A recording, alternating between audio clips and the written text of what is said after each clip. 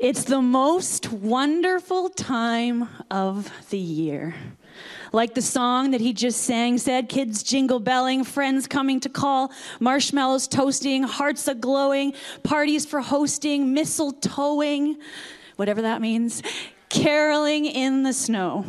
In 1963, Andy Williams recorded one of the most popular Christmas songs. It's the most wonderful time of the year. And for many years, this song has been warming hearts and putting people in the Christmas spirit for years. Now, I know not everyone does these activities or these traditions that the lyrics sing, but it often makes us think about how wonderful things are for us at Christmas time. The month of December seems to be filled with everyone with excitement and anticipation. I just love this time of the year because everything seems to sparkle, from Christmas lights in the street to the first flake of snow, or an excuse to wear sparkles. In December, the whole world seems to be getting glitzed up and jammed up for one huge celebration. It's often a time for forgiveness, reflection, and hope for all what's to come next. And if I'm being honest, the most wonderful part of Christmas when I was a kid was the presents. I know I'm not supposed to say that, but the excitement was just too much. The anticipation, waiting to see what my parents had brought me under the Christmas tree. I loved our family dinners, our parties, our movies. I loved snapping those crackers at the table and putting those crowns on my head. The twinkling lights on the tree, the sound of music, the smell of cooking and cookies and treats. It really was and is the most wonderful time of the year. And while I'll forever treasure these memories as a child, now as a believer in Jesus, I realized I was missing a key part. The most wonderful reason to gather together and to celebrate is God becoming a man so that he could save us from sin and grant us eternal life. Is there anything more wonderful to celebrate than that? I read on social media kind of a little spin on the title of the song that we just heard. It said, it's the most wonder-filled time of the year. And I believe that to be so true. Let us not be so familiar with this story of this little baby Jesus that we forget the awe and the wonder of it all.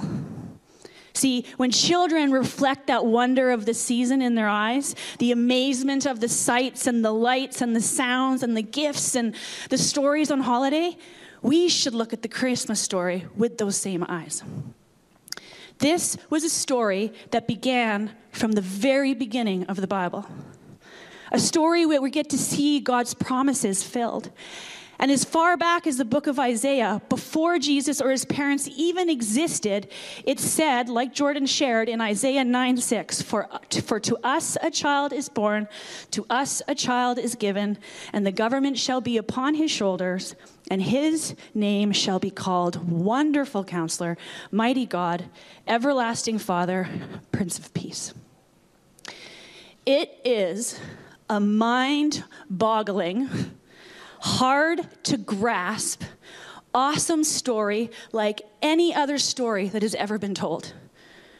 But what makes this story so wonderful and so important is not that its plot is beyond anything that we could have ever conceived. What makes this story vital is to know and to understand that it's not a well-crafted fantasy. The thing that should make you stop in your tracks, activate your heart and your mind, and fall to your knees is that this story is real. It took place in a real time, at a real location, with real people. And all of human history was marching to that specific point in time when the story would unfold. And the implications of this event, of this story, reach to everyone who has ever lived since. The Christmas story is the story of all stories, which is what makes it the most wonderful time of the year. So I'm going to share a scripture that we already all read together from Matthew 1:23. Look, the virgin will conceive a child, she will give birth to a son, and they will call him Emmanuel, which means God is with us. I want to show you a painting today. Not a typical Christmas picture by any stretch of the imagination, but it is one that many, if not all of you, will know or recognize. It's an iconic painting about the withness of God, that God is with us. Michelangelo painted this magnificent image of God and Adam on the ceiling of the Sistine Chapel.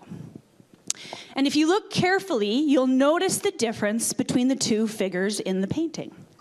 We see God on the right, and God is extended towards this man with this great vigor. He has twisted his body to move as close to the man as possible. His head is turned towards the man. His gaze is fixed on Adam. God's arm is stretched out. His index finger is straight forward, and every muscle is flexed. God is reaching out to touch Adam. And yet, you see God stretching, and you see Adam kind of just relaxing. Adam's arm is kind of partially extended to God. He's reclined back as if to say, whatever. God is outstretched towards Adam, and Adam is like, whatever. He's reclining in a lazy pose. He's leaning backwards as if to say he has no interest in making any connection at all. And God is still outstretched towards Adam.